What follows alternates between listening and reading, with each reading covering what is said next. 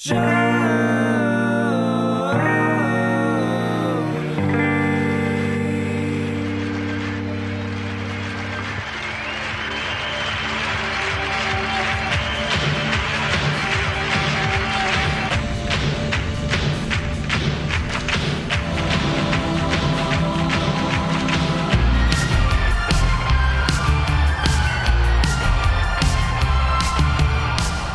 hello, everybody. Welcome to another installment of Show to Be with Mike G, the show of life, the show of scotch, the show of mental, physical health, being a strong woman in this hospitality industry, and so much more. Today's guest is Elise Blackman of the McAllen. Talk about growing up in the same small town in Texas. What are the odds there? Talk about Speed Rack and its influence for the community of hospitality. We finally sat down. After a few years in the making, Elise and I caught up during the San Antonio Cocktail Conference this year and just waxed poetic, talked about everything we could possibly think of over a few cups of coffee. And here is the wonderful result. So without further ado, I hope you guys enjoy this great chat with Elise Blackman.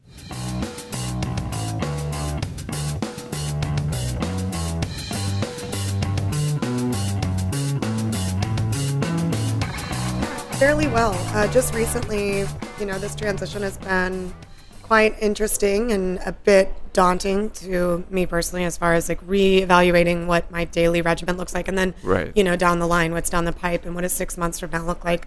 And just having a conversation constantly about what's happening in my head and how it affects my physiology. Because more than ever, more than shaking hundreds of cocktails a night, I know now how connected those two things are.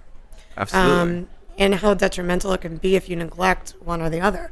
So it's incredibly important to me, yes, but there's several things that I try to do for myself, maintain organized and positive, and try not to be incredibly critical of myself. It's a very free job, and I have a lot of, creative leeway. However, a little bit of lack of rubric can sometimes be the downfall for most people that are used to, an organized regimen. So overcoming those things and obviously working out a lot. Helps just a bit. It helps just a bit, but I mean the late nights don't really go anywhere. I think as an ambassador, my job is so much more than closing down a bar and drinking with friends at 2 a.m. It's not really where anything happens other than a fun conversation. Nobody's going to get anything out of that, but maybe a hangover in the morning. So restricting myself to maybe once a week, I'll let the lights come up in a bar. Right. And getting great sleep. Sleep is so important to me now. It's a massive thing. Yeah. So in terms of expectations, let's talk about that for a second. Sure. So you transitioned to a more visible role. You, obviously with Speed Rack and certain accolades here in San Antonio, you've built an amazing reputation as a career woman, which is a beautiful thing. Your career keeps expanding, the opportunities. Do you feel any sense or any air of expectations? One, because you're a very powerful woman in this industry with a strong voice, and two, because simply you got a bigger gig now. You feel any expectations or pressure more than usual? Not so much externally, but the things I apply to myself, absolutely. I think that I kind of had a quiet conversation with myself when I took this role, and I, had to come to truths and, decided to revamp my side of things. And that meant don't be too hard on myself. Yeah.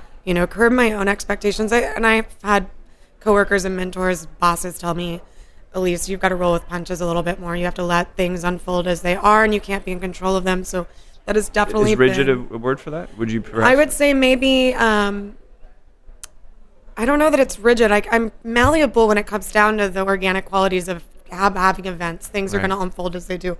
But there is a definite and massive part of me that expects it to be perfect and go exactly as my mind's eye perceives or would like. So curbing that a little bit, telling myself to chill. What are some methods or some techniques that Elise can tell everybody that help? Oh, so layman. You've heard it from everybody. Breathing. I haven't, breathing. Actually. No, I think it's imperative. It's it's this natural function that occurs all of the time, but we never really control it. It's going to happen, and we need it. But taking deep breaths, and recently working with somebody who specializes in, breaking the compensation patterns in your body from, the ergonomics of your jobs or what have you. Breathing and holding 6 breaths over the course of a minute. So it's 10 seconds to breathe in and to also breathe out. And being completely aware of that process for 1 whole minute a day. And you reset, because it's impossible to be anxious and stimulated and relaxed at the same time. And what you're doing when you're breathing is telling yourself to relax and slow down. And also it just helps me get in tune for a minute and curb the probably inevitable anxiety attack that's on the horizon. Is that what that shadow is? It's kind of it's not my shadow. That's my anxiety. Yeah, it's exactly. just it's manifesting into a visible form. So I didn't realize that would you say that you wrestle with anxiety? Is it something that's actually quite prominent in your life? I think it always has been. I think that it's a product of a lot of things. It's a product of loving myself very much and having expectations for my success. Yeah. I think it's also a product of studying a field of studies that requires you to put everything you care about out on a line for critique. Right. And to anticipate failure in a good way. From that we learn and we strive and we change, and we keep rolling essentially. But I think that anxiety can be a bad thing. And it's always, like we mentioned earlier. Eustress and distress, right? Those two types. Absolutely, right? And there's all sorts of ways to skin a cat or leave your lover or deal with your anxiety. And everybody is different. I think that I kind of embrace it. It's going to exist. I think it's necessary for me. It's kind of, and when we talk about it, it's a bad guy, but really it can be a good guy. Yeah. Being anxious about things you care about. Absolutely. If I don't wake up every day afraid of the thing that I'm pursuing, I probably shouldn't invest in it. And we've talked about that. Right. On a private level is, what is our passion activating in our lives, and how do we handle it? So I think I try to look at it as a good thing. It is. No, I think pressure and self-imposed pressure are two things that encourage us to build more, build better, stronger mentality, also build a stronger physique. Absolutely. I always use the bench press analogy. If you don't keep putting on more weight, you're never going to progress. You're never going to grow. Right? Absolutely. So you got to keep pushing through. It's hard. And then once you realize you push through, like, holy shit, I can do another rep of this thing, add some weight. Exactly. Right? C'est la vie, ultimately. Yeah. When you talk about reflection, okay, so the breathing makes a lot of sense to become centered, take yourself out of what is maybe a pre-anxiety phase or era, right? You've had a career. I mean, already, even at the young age of 29, you've had quite a career. Sometimes we're so busy doing. We're both here doing so much during this conference. Do you ever sit down and reflect on how much you've actually achieved? Absolutely. I think that, tallying our good times and our bad times and looking over what's happening is easy to do. But when we're considering those things, they're usually singular events that kind of denote success or failure right over the year. We can remember something that was completely and overwhelmingly tiring or phenomenal and exciting, or we've loved somebody for a season. Yeah. Those things kind of stick out. But as far as my career, it comes in waves where I change as a person. I've applied myself, or I've been each step operating at a different level, on a different plane almost. I've been wearing different hats. So through all of the bar gigs, I was bartending to certain different people, and I was a different Elise. And so sometimes it required stern but fair, high volume, hi, how are you? Yeah. I know you may not behave like that. And yes, you may have everything that you ever wanted. That's what my job was as a bartender, is, overcoming the identity of the place that you work, or absorbing yourself into that. And so changing a little bit, you change as you go, and you change. And no matter what, everyone who bartends is essentially an ambassador. You're an ambassador for your own thoughts, the space that you work, the employer that, has given you a job. So you start practicing wearing those different hats. But yeah, I look back at all of these little chapters of my life based on what I was doing work-wise or love-wise, or, geographically. I've moved as well. And it's overwhelming a little bit, and I stop and actually consider that I gave myself a goal. I worked towards that goal. I achieved that goal. I worked towards another goal. I didn't necessarily get it, but lateral movements are important. And then retracking that, that weird windy path I've gone down. I think about it often. It's kind of startling. It takes me back a bit. I talked to, obviously, a lot of the people that I have the opportunity of talking to are brand ambassadors, or they represent something. Some people are the brand themselves, right? I think for you, obviously you're behind McCowan and stuff now, but you also are Elise, right? So you bring this cachet to that role, hence probably one of the reasons that they hired you. But I always wonder, for you and a couple other really strong personalities, where does the job end and you begin? That's great. So, I mean, if we're talking about visually and the perception of that, it shouldn't maybe ever. And it depends on who you are and how you want to interact with what you are an ambassador for. I am an ambassador for a brand, for the Macallan and the Edrington portfolio. And more importantly, inside of that, I'm an ambassador for my passion. Right. And it just so happens that I've been fortunate enough to have a position or be offered and taken a position in a place that allows me to continue learning. So, yes, I am the visual face, or, I should be aligned with this brand and be responsible with educating and advocating education for it. Social presence, right? Social presence. And then, I mean, social media is a huge thing, right? So if we're talking about the logistics of being a brand ambassador, I would like for somebody to look at me and align me with the brand, but align me with themselves, because why are we looking at this page? Why are we interested in this? What makes us want to drink more? So perhaps it's the way that it's visually presented, or more importantly, maybe it's the way that somebody talked to you about it for the first time, or piqued your interest in the alchemy that is distillation, or the type of barley that we're using, or the manner in which several of our production methods change and differ, and those are all amazing. Or it's the camaraderie of hospitality. It's that you want to go and have a great experience. The idea that the bottle itself is a celebration, and we should, kinetically be on point all the time. We should be experiencing things in loads. So hopefully, if each person is playing to different things, if you're looking at my social media and that's what excites you, if you want to hang out and go to dinner and we want to talk about spirits, that's what excites you, maybe it never turns off. It doesn't turn off for me. And I don't mean that in, that I'm wearing a veil of sorts, or this is a guise. I am an ambassador for something that I care about. And that's difficult to turn off. It's always going, and I'm always thinking about it. Well, I always get that. Well, so this is the interesting thing. I wouldn't say it's a concern, but you're doing so much, and you're really exploring so many different aspects and facets to your career, and I'm sure intellectually and cerebrally as well.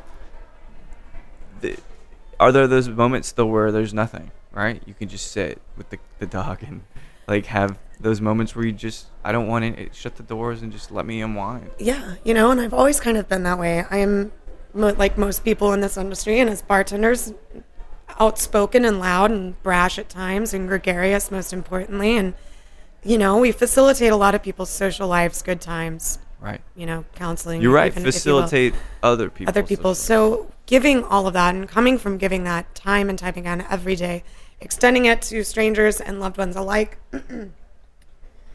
All I would want to do after a 5-day week of 14-hour shifts all in a row is do my laundry, please, if I have energy, but lay in silence, just be. Right. Like you mentioned, I do have a dog that I care about greatly. If you know me at all, you definitely know Chutney, my pride and joy. But yeah, I do try to unwind, which is interesting because I've kind of been taught by the ongoing and high energy of this industry that we don't ever really turn off. Right. And so things like FOMO and TIFT are definitely always existing. I'm wondering what other people are doing. I'm wondering what is cool and trending. I'm wondering what I'm missing out on. Yeah. But yeah, no, I have to chill. You do it. Yeah. You make that song. I have to.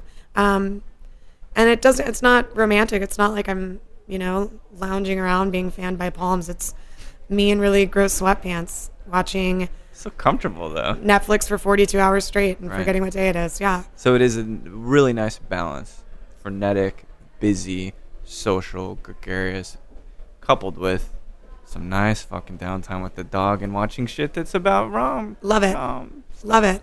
Yeah. And taking myself out of, this rubric of a lifestyle as well. I like to go out and not be Elise sometimes. Yeah. My job is great in the idea that I can go into a bar and sit down and not know anybody, and then 5 minutes later have a friend, and we've connected over a product or we've connected over a random conversation. But sometimes I like to just go to a bar and not be anybody. I agree. And because we get biased treatment if you think about right? it. We can never go in fresh when we know someone there. Right. Can't judge it properly. No. And it's the opportunity that I have to be the person I've been catering to my whole life is I want to be wowed and wooed and loved on by the bartender. Yeah. And I want to see the way that other people extend hospitality. And damn, it feels good sometimes to be on the receiving end. It does. Yeah. Well, it's a balance, right? Absolutely. It's strange. How to coffee earlier with Sergio Mendoza from Don Fulano and Miriam, who has this new spirit coming out from Michoacan. I can't remember the name of it. I'll remember it. But she was talking about her sister's a masseuse. Okay. So what would a sister masseuse do? She would always be like, "Oh, you're so tense. And so she's like, I clench and I move away and I can't do it. But she herself is a very touchy-feely person. I'm like, you know what? I'm kind of the same way. I don't like people touching me, really. I'm always about other people. And so it is almost just as important to give as it is to take. Oh, yeah. It's a strange thing that I never realized, like, you need to take, too. Yeah, and I mean, we kind of, and if you're like me, you're from the South and hospitality has been just shoved into you since day one, since Jump Street, whether it's in the form of food or colloquialisms in language, vernacular or something, bless your heart, or come on in, y'all. Warm and adorning, Yeah, and then learning skill sets, learning to cook, for me especially, following my grandmother and my mother around and learning the action that is giving in hospitality. It kind of creates what can be a negative thing in your life and in your mind, which is that you should always be concerned about the well-being of others before yourself.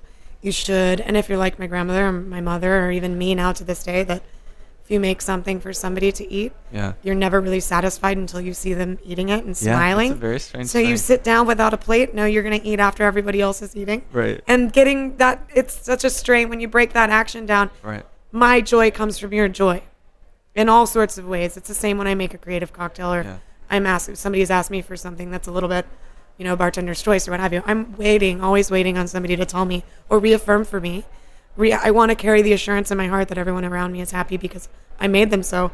But yes, I need to give it back a little bit. It's hard to take. I mean, it's really strange, but the power of asking for things, you know what I mean? That's something people don't realize is actually really important, saying, at least I really need an hour of your time. Yeah. Right? Or I need you to not buy me a coffee. Thanks again for the coffee. Right? No, I'm just kidding. But too bad, and you're going to drink it. I will drink it, absolutely, through this gauntlet of interviews today on the Saturday during the conference. But can you ask for things? Are you able to ask for things that you need? Yeah, you know what? And actually, it started coming around in a position of quantifying my worth. Money, right? Oh, yeah.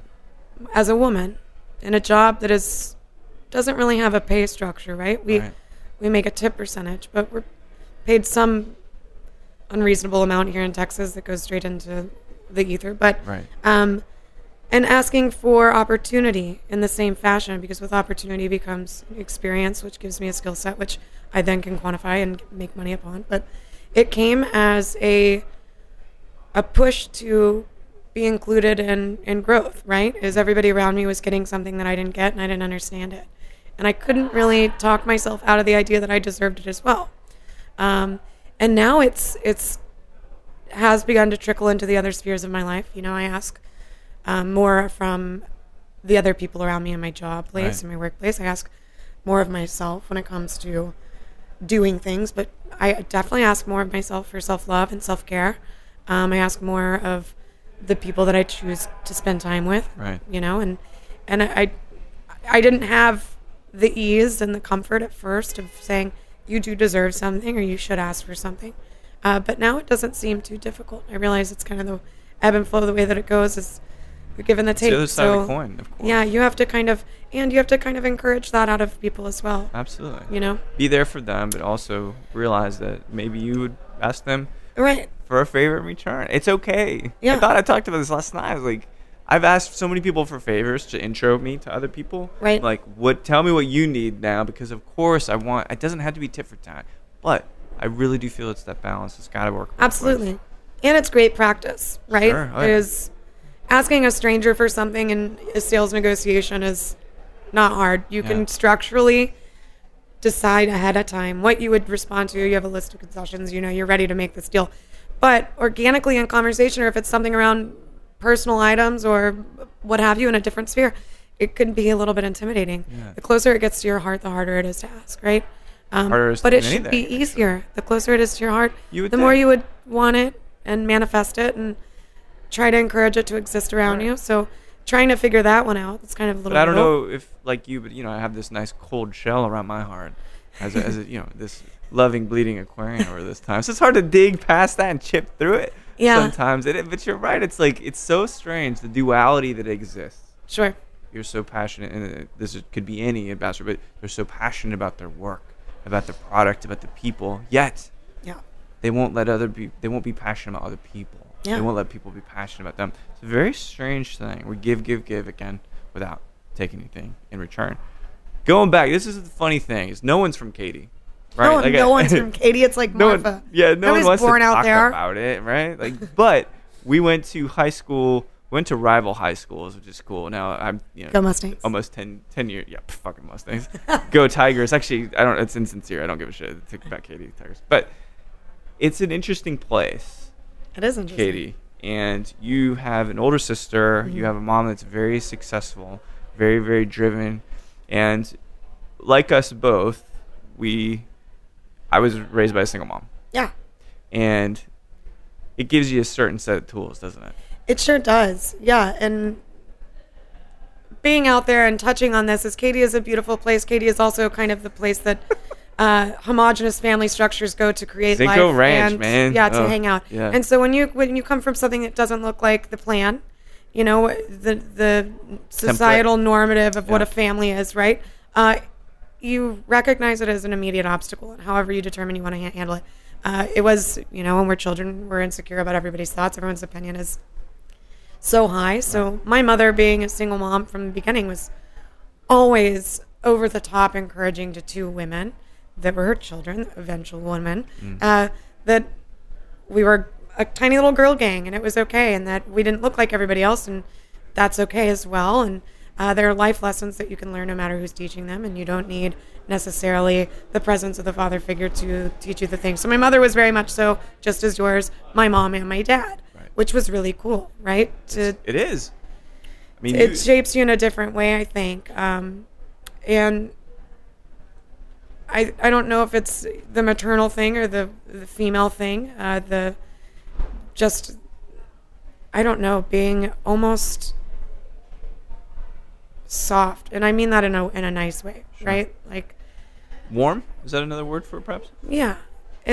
She kind of raised us to be all accepting, empathy, just bleeding hearts, to understand other people, because we were asking people to understand us and we didn't understand when they didn't, right? So really encouraging. My mom was really encouraging in the idea that it's okay to be different and to look different and to eat different and to speak differently, and if all of those things happen around us in this big wide world, then it's normal. And outside of your tiny little bubble and your sphere that is Katy, Texas, that kind of sets this like Wizard of Oz principle in the way that things are, right. Maybe more Stepford Wives. Can you even think about having lived your whole life in Katy? No, that's kind of a nightmare for me. I drive through all of Houston to get to places like these cities, and I've made that drive so many times. I tell people all the time, I hate that drive. I hate the drive from Houston to San Antonio because I know at every turn of the road just how far I am away. But that aside, I go through Katy first, and the growth out there is insane. It is very insane. But I know people, and you know people, that grew up to move away, to earn a degree, to move back, to plant themselves and their roots and their families in Katy, and to do it again. And kudos to them. That means that they enjoyed that place and that time and their upbringing and those people and that way of life so much that they want to replicate it forever. Doesn't it feel like a bizarre world for you, though? Like that? It's like that process to me seems so foreign and so unintuitive. Yes. Right. And it's strange because it's never been my mode or my method, right? Is once I do something and I familiarize myself with it, go away from it, find something new to tackle, find a new place to live. But I think that I have a lot of friends that I went to high school with and have gone off and, adopted that lifestyle for themselves in that space. And it's boggling. It is boggling to me, not in a sense that it means that they're not successful. They're not doing what they want to do. This is exactly what they want to do. It's just strange to realize how different my goals and my idea of life is from that place that kind of absolutely taught us things about ourselves. When you think about success, I think that it's painted the narrative for the American dream, even though George Carlin says you have to be asleep to believe it. But let's just say the American dream is a positive thing.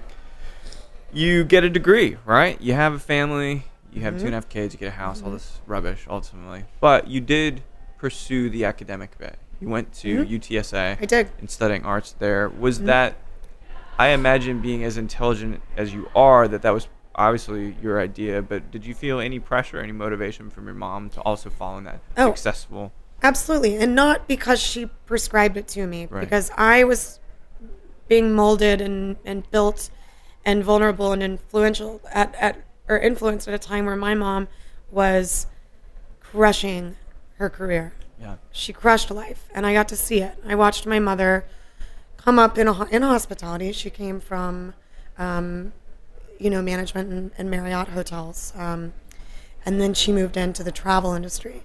And at a very young age, I watched her overcome divorce and defeat in that manner, rebound from it.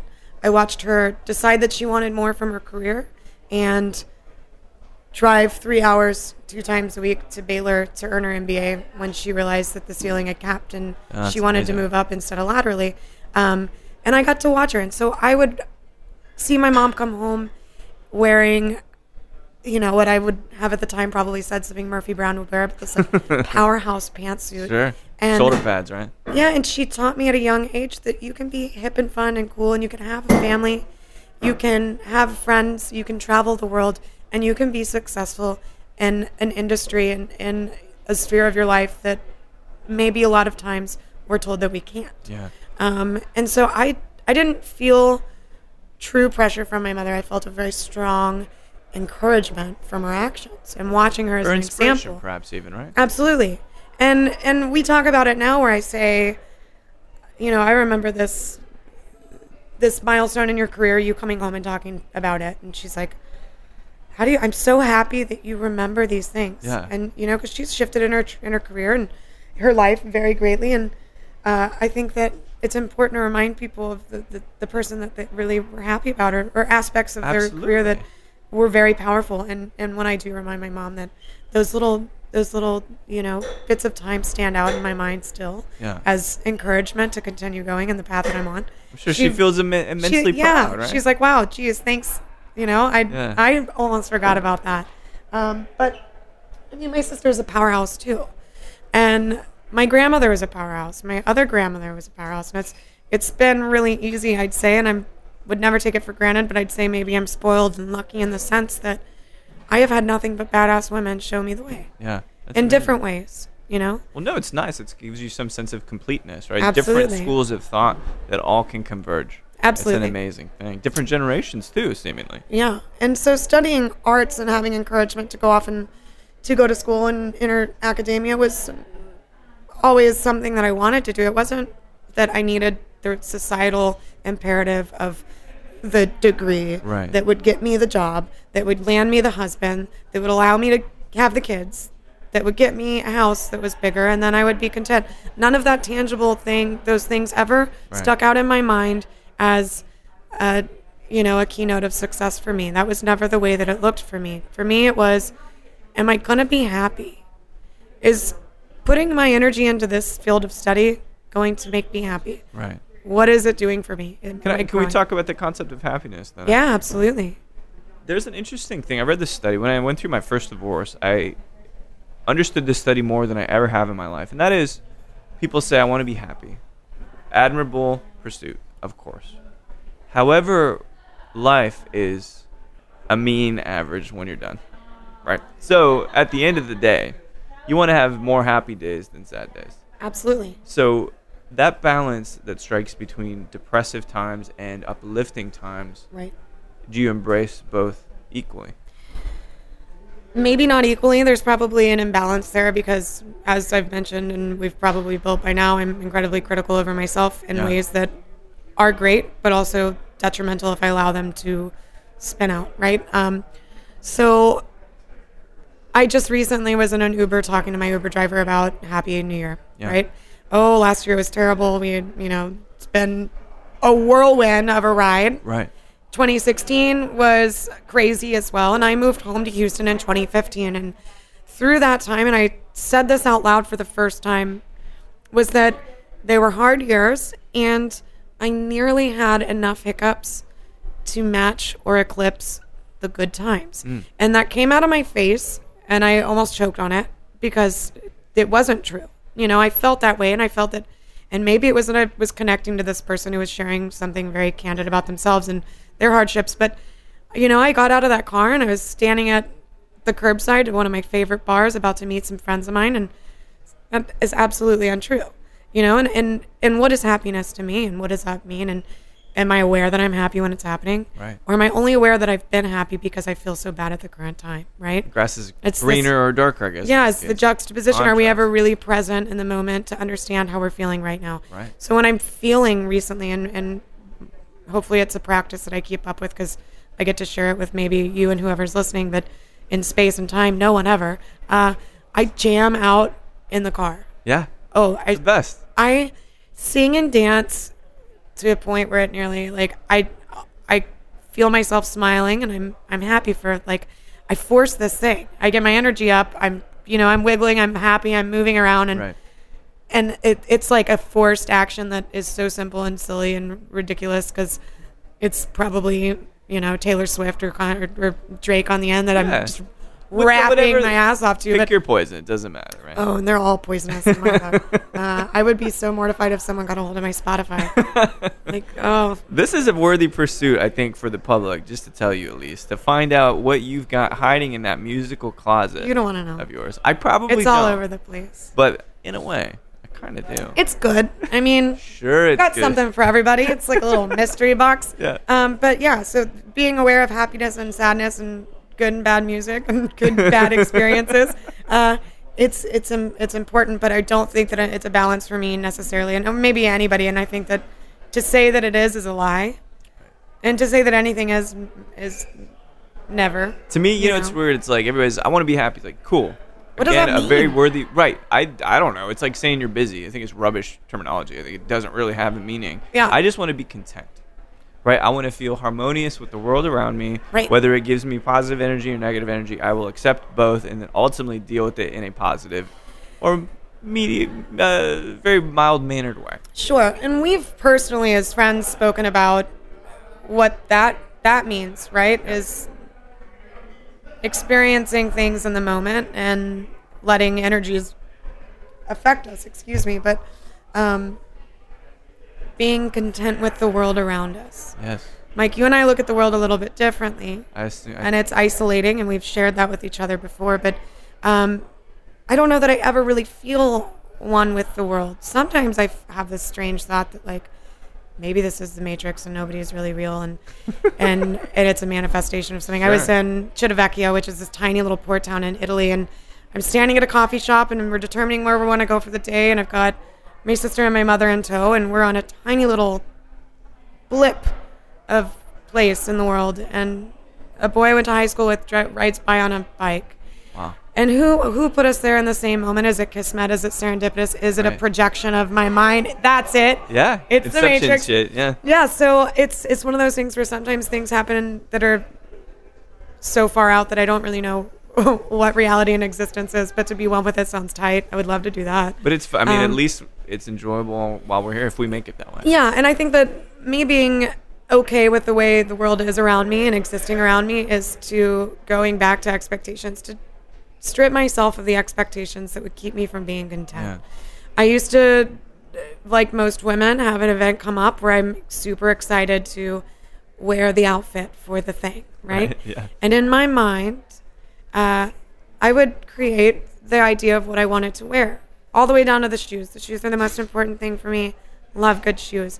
But what I would do is create the idea of a pair of shoes that I wasn't quite sure if I'd seen. Right. Maybe it was like a hodgepodge of 3 pairs of shoes that I'd liked over time, and they were now this tangible item that I convinced myself existed. Yeah.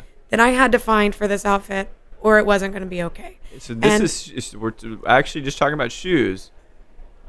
I'm just curious if it expands beyond that. Doesn't it? Probably. So creating this idea where I would stress myself out, like, I can't find these shoes. They don't exist because I made myself think they did.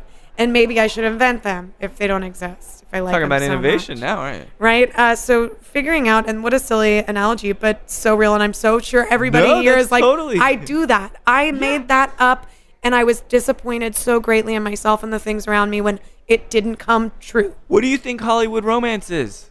God, it looks the great. Same shit, man. It's like I imagine it, and maybe you're not even conscious of the fact that Meg Ryan and Tom Hanks have built some kind of set of pillars of philosophy about love and the way you feel about it, right? Maybe you don't even know that, but when you find love and it doesn't meet what you thought. Oh, the expectation for love and romance in my life is something that has been and has been nearly crippling. I want things for myself. I want things for other people, and then you kind of realize through relationships and time, maybe other people don't really want that for you, or they don't see that as making you happy, or it's so tough, they don't want to make you happy, or they don't know how to make you happy because you don't know what makes you happy. It's a cyclical quandary, right? Up here, but yes. Yeah, and that's been really interesting, is learning that in order to love somebody else, I have to love myself because I've got to teach them how to love me right. Right. And if I don't set the idea for them, or I say, hey, we're having our first tiff, I don't really think that that's the way that I like to communicate. Let me be honest and out loud. I want to have a very calm conversation. I don't want to ever say words to you that I would regret. Right. I'm never going to call you a bad name. And I highly and absolutely expect the same respect from you.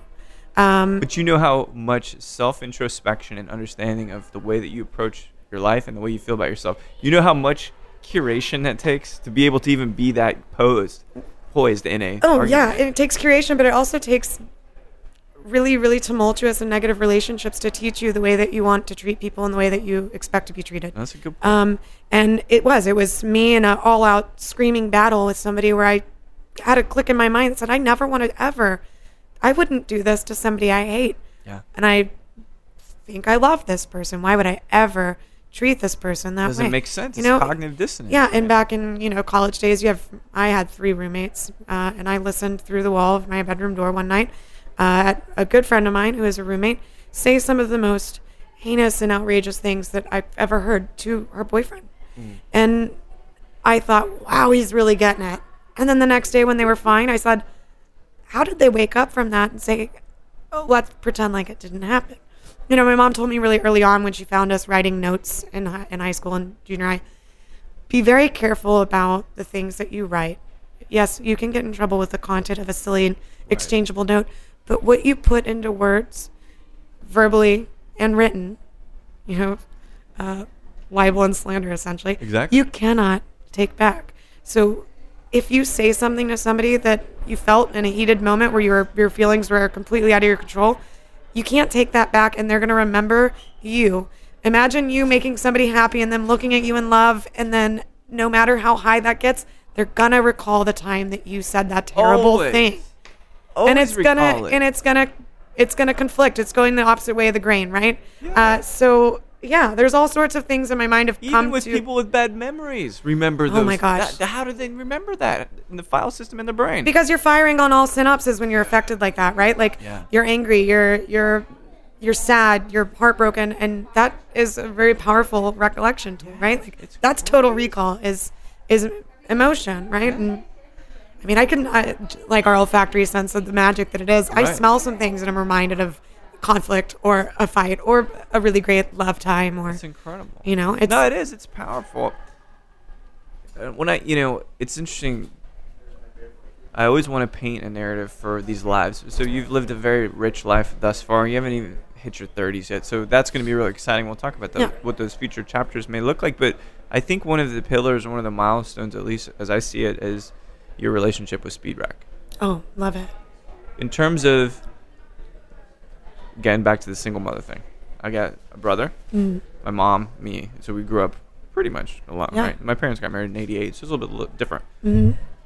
Trying to find something, not even intentionally, but subconsciously somehow wanting to belong to a larger familial unit. Did Speed Rack provide some of that for you? Speed Rack has provided a great amount of that. The chances of me choking up and crying when I talk about Speed Rack are very high. This would actually be the second time, because it has that kind of bond between the people that involved. It's the people involved, but it's also a version of myself. Yeah. This competition that I realized was, I guess in the world of competition, if you could consider it, it's like a game of golf. Yeah. If you don't know golf, that's okay. Essentially what I'm trying to say is it's a competition to the eye, right? It's presumably me going head to head with another woman to battle her and take her down and overcome her. However, you're not working in the same wheelhouse. You don't have the same processes. You are trying to get to the same goal on whatever weird way you're going to get there is completely your own. So you're playing against yourself. You're not, there is showmanship and sportsmanship and camaraderie. I will hug the person next to me, but this is not about me beating that person. Right. This is about me beating beating myself. Yeah. And it's empowering, right? And it's also gratifying, when you do win and you do get incredibly far, it's a reminder of the work that you've put in. I trained my ass off, Mike. I applied the life of the athlete that I was as a younger person to this thing that I didn't know was something you could hone and really break down and create a process with. And I did. I became the best bartender that I ever was, or ever will be. Sure.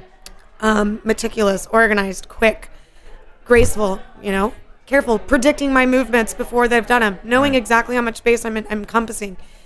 I was the best version of myself, and it very much so is about what physically that activity asked of me. Yeah. But emotionally and mentally, I've grown as a person from that organization.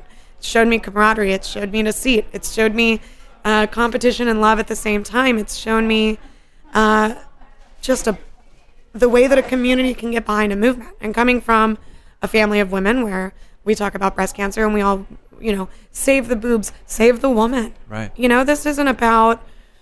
Speed Rack is a great way to talk about and make light of and encourage a fun air around something very important. But my grandmother had breast cancer, and my mother had scannings for it, and my sister and I are always on the, alert. Yeah. It's something that is part of a woman's daily routine. We're encouraged by our doctors and our OBGYNs and our caretakers to manually and give ourselves these checkovers. It's a weird thing to have an activity that you're supposed to be doing to check to make sure that you're not in trouble, right? Yeah. When I reach behind my head in the shower, the last thing I think I want to do is examine myself for a lump. Same thing with my testicles, right? Right. It's the same, and I'll do it tomorrow. And it's scary when you think that oh my gosh, is this is my lymph node flaring, or what's happening? Right. Is this just whatever? So Speed Rack was amazing to me because as a woman, you are constantly kind of reminded of this inevitable and looming could be possibility in your life. But cancer is cancer. Cancer affects everybody. Whether you are somebody that actually has that sickness or you are somebody that is going through grieving and recovery with somebody around you that's doing it. It is completely consuming. And to be involved in something that constantly brings attention to not the bad side of it is awesome. Yeah. And that's what Speed Rack is. It's an opportunity to take seriously something that is incredibly challenging and detrimental to a lot of lives, but to put it into a party is genius. It's to celebrate life, really. It's to celebrate life. It's to celebrate hard work. It's to celebrate women on a very large platform, all the way to the to the micros. But yeah, Speed Rack is super important to me. It's given me some of the best friendships I could have ever asked for. It's taught me so much about myself, and it makes me love people blindly. It changed my compassion. Speed Rack Chicago is absolute waterworks for me. We were all meeting back up, all 16 of us from... The band was back together? We got the band back together for the most part. A few were missed, but for the most part, we successfully reconvened in the middle at the place, the home spot for Moni, who won nationals last year. So it was great on all sorts of levels. We were back together, but I was seeing women's faces competing on that stage that I'd maybe never heard of. And Speed Rack is kind of this, creates a badasses, right? Sure. There are names, Lacey Hawkins, Oh, yeah. There's always that veteran staple that's in the competition, but more so than ever this year, we are seeing so many women that we're meeting for the first time. Incredible. And it is so wild how powerful they are. Yeah. So badass. So I'm watching these women, and I'm just overcome with the idea that they work just as hard as I worked, and they're going through the run of the emotions that I know. And also, I love them. Yeah. And they don't know it yet, but we're going to be friends. And it's because they're doing this thing that I respect tremendously, and they're doing it with a smile, and they're doing it with ease, and they're doing it with grace. And it's so easy to say, and I say it to competitors a lot, is You do this every day that you go to work. This is nothing new. Don't freak out. In fact, you do this so well that outside of this competition, people give you money for it. Yeah. This is a Saturday night. The difference is you have to touch a buzzer and look into a crowd. Yeah. Who cares? But it's incredibly empowering, and it's incredibly, gratifying to have found that organization, to allow that organization to kind of open my opportunities. Yeah. It kind of opened the door for a lot of things. It connected me to a lot of really beautiful people, and it showed me a portion of this industry and this community and this big family that exists around us that I hadn't had an opportunity to see before. There's some people I've talked to that, in a way, they come with these glowing recommendations. Like, oh, Mike, you got to talk to this person or that person. You've really impacted people's lives, it feels like. I think these sentiments about you are so warm and resounding that, do you ever think about the fact that you've really impacted other people's lives too? No, but thank you for saying so, and that'll make me cry too. No, it feeds back into the blind giving of hospitality, right? We're never really thinking about it's ingrained in me to make others happy. Yeah. And it's a blessing that people want to be happy in my company. And if that's the thing that does it, then hell yeah, But at the same time, I'm sure there's a lot of people whose eyes I make cross who can't stand to share the room with me. Sure. But I guess I'm doing an okay job if I don't know them. They haven't announced themselves. It's always better that way. No, I hope that feeling and that sensation and that idea is reciprocated. I hope that the people that feel that way about me know that they impact my life just as greatly, and that's why we can end up in the same room time and time again. But you can let it in. This is the thing I have a real struggle with, is letting the gratitude of others in. Yeah. And you know what is also really messed up is that I take for granted that a lot. And I start to feel lonely, which happens when traveling. It happens when I get back to the hotel room after I've been bombarded by company all night and good times and high energy. And I have a moment to kind of sit there and think, how lasting is everything? How much does it give back to me? What's my ROI on this thing? And it's we kind of take it for granted. I take that for granted, thinking about what maybe I do for others or the joy that I can possibly give to other people. I don't ever think about it. Sometimes we're just too busy doing.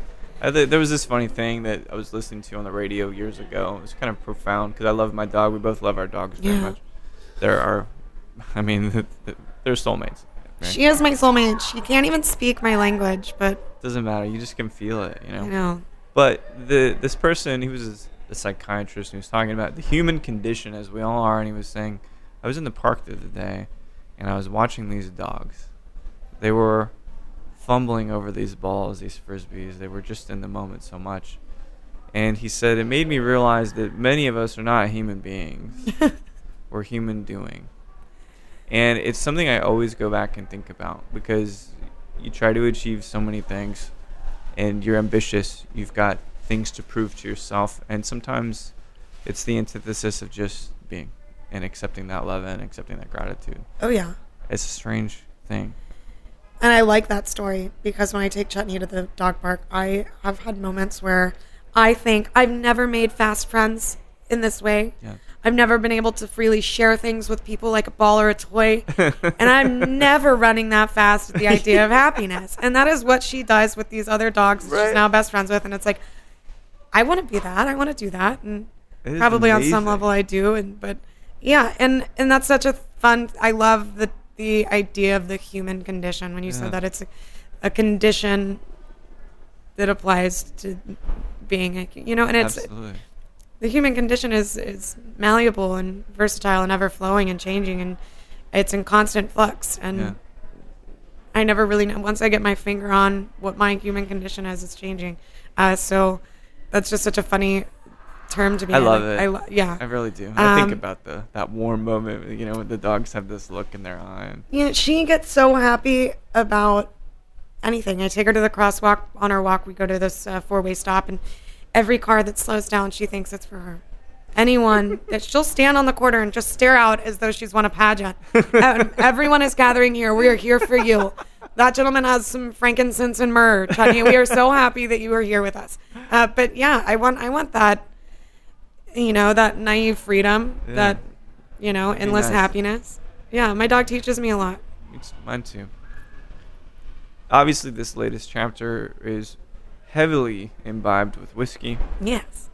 The Macallan, or Raise the Macallan event just occurred kind of through the nation. You were in town in Austin for that. It was a brilliant experience, elevating the brand, luxury, and all that, right? Like, everybody knows the Macallan, right? It's a delicious scotch. We fucking love it. So, but for you, you've got this massive portfolio of stuff. I mean, you have Cutty Sark as well, right? Yeah. And Famous Grouse, too, yeah? Famous Grouse. So, let's say you're going home and it's been a dark month. Mm-hmm. Maybe you're a little introspective, feeling creative. Which of those bottles do you think is most suitable for the brooding, pensive artist?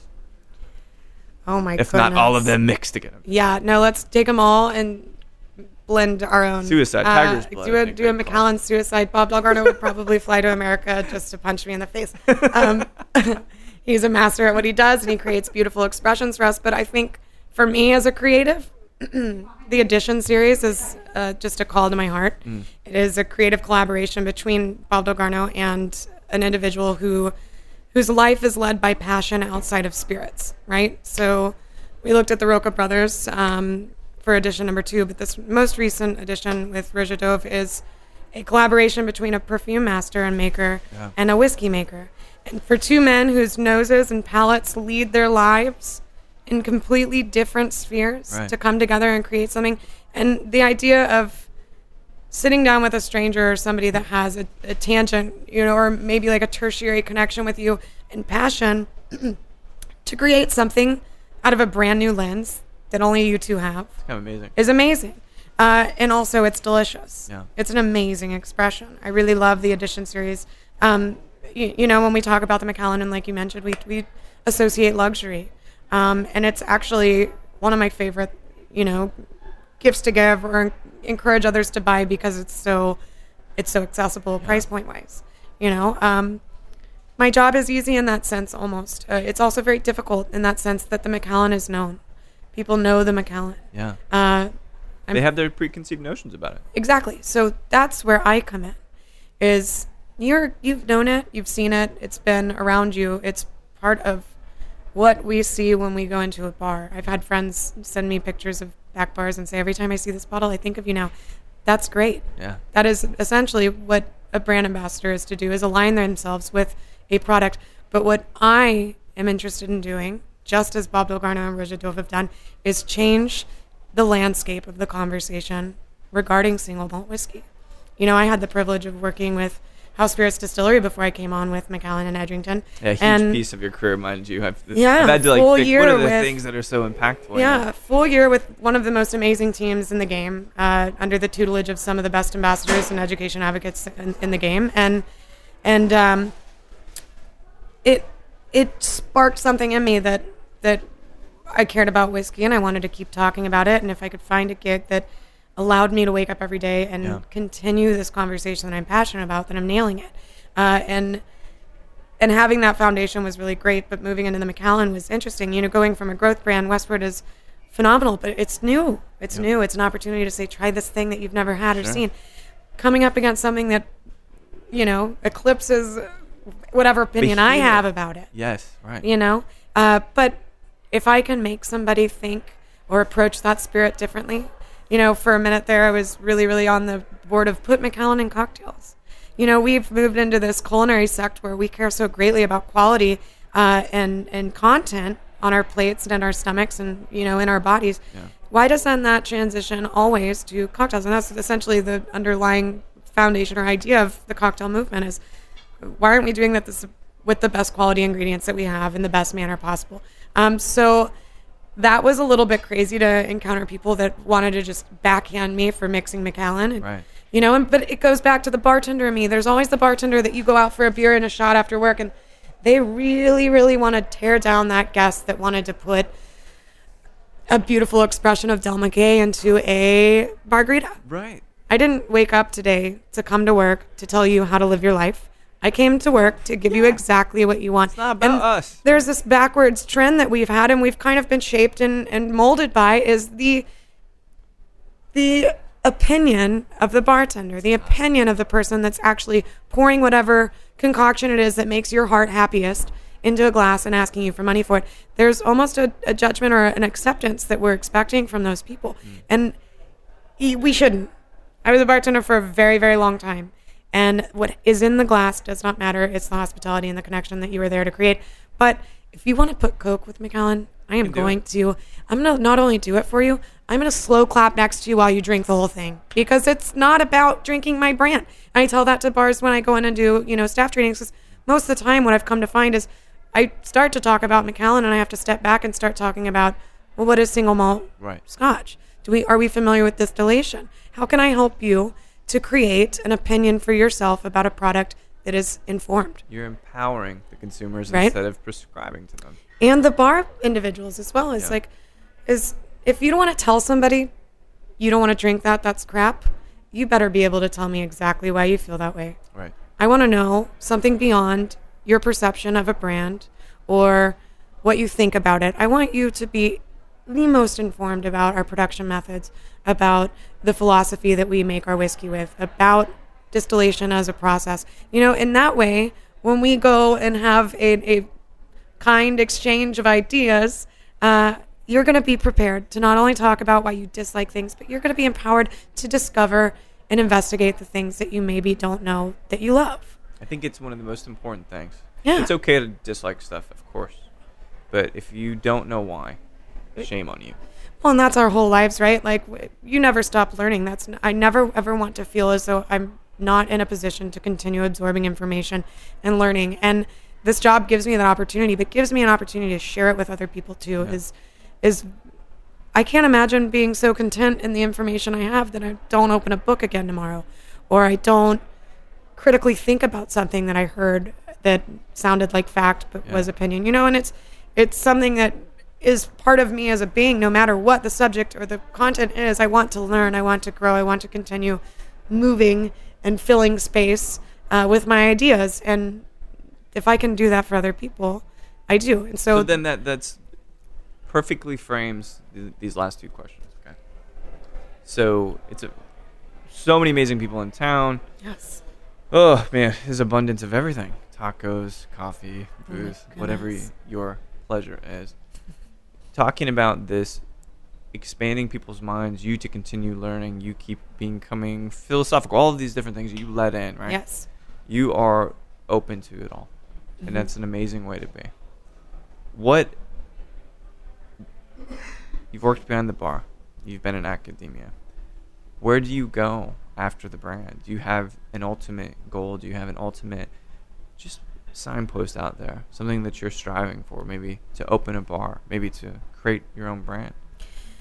When I was bartending, and I thought that the next step for me was to open a bar, and I kind of started fleshing that idea out and critically examining where I was going and what spaces made me happy and what was the undertone of the bar that I loved best and how can I create that, right? But how is it organic? And so thinking about the spaces and that idea was really, really powerful for me because it made me constantly, almost for a while there, the idea of opening a bar and creating somebody's safe space or third space or favorite dive was so powerful that it made me become a better bartender to somehow get that in the future. Right. In order to make people happy, I have to figure out what that looks like. And so there was growth in that blind goal, that pipe dream, if you will. Sure.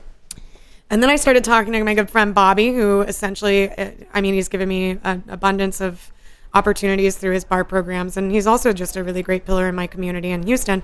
Very opinionated, very, very open with the way that he feels and the information that he has. He's always willing to give you information. And one of the best bits of information that he gave me was not everybody should be a bar owner. Right, sure. And there are things that force you to put roots where you maybe didn't think you needed to, or you discover that you don't have the freedom that you did, or, opening a bar is maybe what is great for some people. But for me, I don't think that that's what would make me successful. I have to keep moving, Right. Traveling is so important to me. I mentioned earlier my mother was working for Continental, but she instilled in us in a young age that we were bigger than the space where we are right now. We can always move somewhere new and start a new leaf, but we are global citizens and we're part of a huge network and community, and we have brothers around the world and sisters around the world, and we don't know them and they speak different languages, but we're part of something bigger, and that always makes me feel uneasy when I start to feel as though I'm stuck, right, or I'm sticking, or I'm putting something down that's a little bit more permanent. Not that I don't, not that I'm just a rambler, but owning a bar is not for me because it would keep me in one space. I see.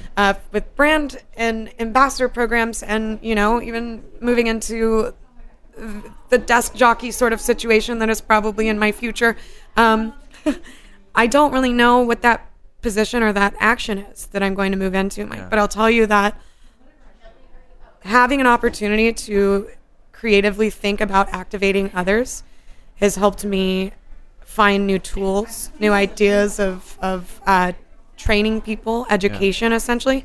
So it's far off and it's black and white and gray and cloudy, but it's something bigger than what I'm doing now, and it's bigger than a lateral movement. And I think that it has to do more with marketing and production, probably. The clouds will separate at some point, right? And you'll be like, the light will come in. Yeah. And you'll feel inspired, and you'll know exactly what that next move is. Yeah.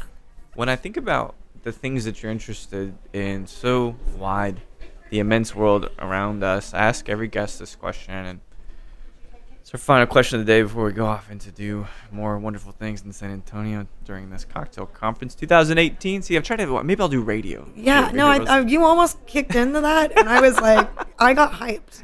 I was like, oh my God, we're about to turn this up. We're going to do this. No, but you're sipping your favorite spirit. Doesn't matter what it is. That's not really the point. And you're at your favorite or one of your favorite places to drink in the world, wherever that may be. And you can have a dram or two in conversation with anybody, living or deceased. Who would that be for you? Wow. I would probably want to have a drink with one of my first heroes, and I don't even know that she drinks. But I'd ask her kindly to enjoy something with me. Jackie Joyner-Kersee, Flojo. Yeah, I don't know if she drinks either. I mean, I don't know if her renal system is probably the most pristine in the world because she is an immaculate human. But right. No, she was one of my first heroes. She overcame boundaries and obstacles that I didn't really understand. Race conversation, biology conversation. This successful black female athlete. And I ran track, and I don't know if you know this, but I ran very fast, and I was very good. I was very good at what I did, yeah. And it's a running, right? When people are like, you're in track, you can run fast. I'm like, yeah, I mean, it's a skill, it is what right? it is. It's like, important. People are good at golf. Yeah, right? laugh all you want, but if a bear comes, who's in trouble, But, lettering and succeeding in that field was interesting to me because you don't have a lot of people that you're like, wow, I really love that person. I want to, do that thing as well as they do. But Jackie Joyner-Kersee, she ran fast, and she was great at what she did, but she was so much more than that. Yeah. She was a pillar of empowerment for several different people, whether you're a man or a female, whether you're black, white, or any other person of color, or, shade. And it was amazing to see one person who was struggling with their own obstacles and, rings of fire, encourage so many different people, so many different spheres and so many walks of life, doing something that didn't require a massive skill set. Right. Just a natural talent in a way. But how grateful am I to have two great legs that run fast, Yeah. And it's a funny thing. When I go to work out, I always think I'm really lucky to have to be able-bodied. Yeah. I'm lucky that I have yet in my life, other than a few hiccups with soccer and an ACL, and then roller derby and an ACL. I'm pretty okay. My parts are all moving and working and flowing and so I would probably ask Jackie Joyner-Kersee to have a drink with me. First I've heard that. I think it's brilliant, and it's very symbolic. We would probably, I would ask her to have a few drinks with me, and then I would ask her to race me from stop sign to stop sign, just to see if I still got it. God, I hope you guys don't fall and tumble. I've done that. No way. I've tried to race after drinking scotch before. It's always a tough thing. I can do all things through single malt who strengthens me. It's amazing. At least we finally made it happen. It's taken 2 years, but we made it happen, Mike. It's been a lovely chat as always, and Godspeed on the next endeavor. Thank you. Racer like speed, I suppose, as well with those two talented legs of yours, as you said. So, thanks so much for taking the time out. Thank you for having me. Talk soon, yeah. Absolutely. Well, there we have it, the lovely Elise Blackman of the Macallan. It's good to hear about her roots in San Antonio and Houston, how she was deeply impacted by Speed Rack now that these finals and semifinals are just happening around us. It's good to know that a strong woman is such a presence in the Scotch world. Whiskey is sometimes a very male-dominated field, and with someone as smart, ambitious, and insightful as Elise at the forefront of the Macallan conversation, this is beautiful. This is a great thing and a great way to shift forward the taste in Scotch. So, Elise, thank you so much for sitting down and chatting about your life with me. It's been an exciting one, and even though you're not yet 30, there is so much to be proud of, and you have so much left to achieve. So thanks, everybody, for listening to Show to V with Mike G. No matter how you're thinking, man, I am buying too many bottles of Scotch lately. That PX finish just grabs me by the cojones. Or if you're thinking, I really am enjoying salads of all types these days, please keep dancing.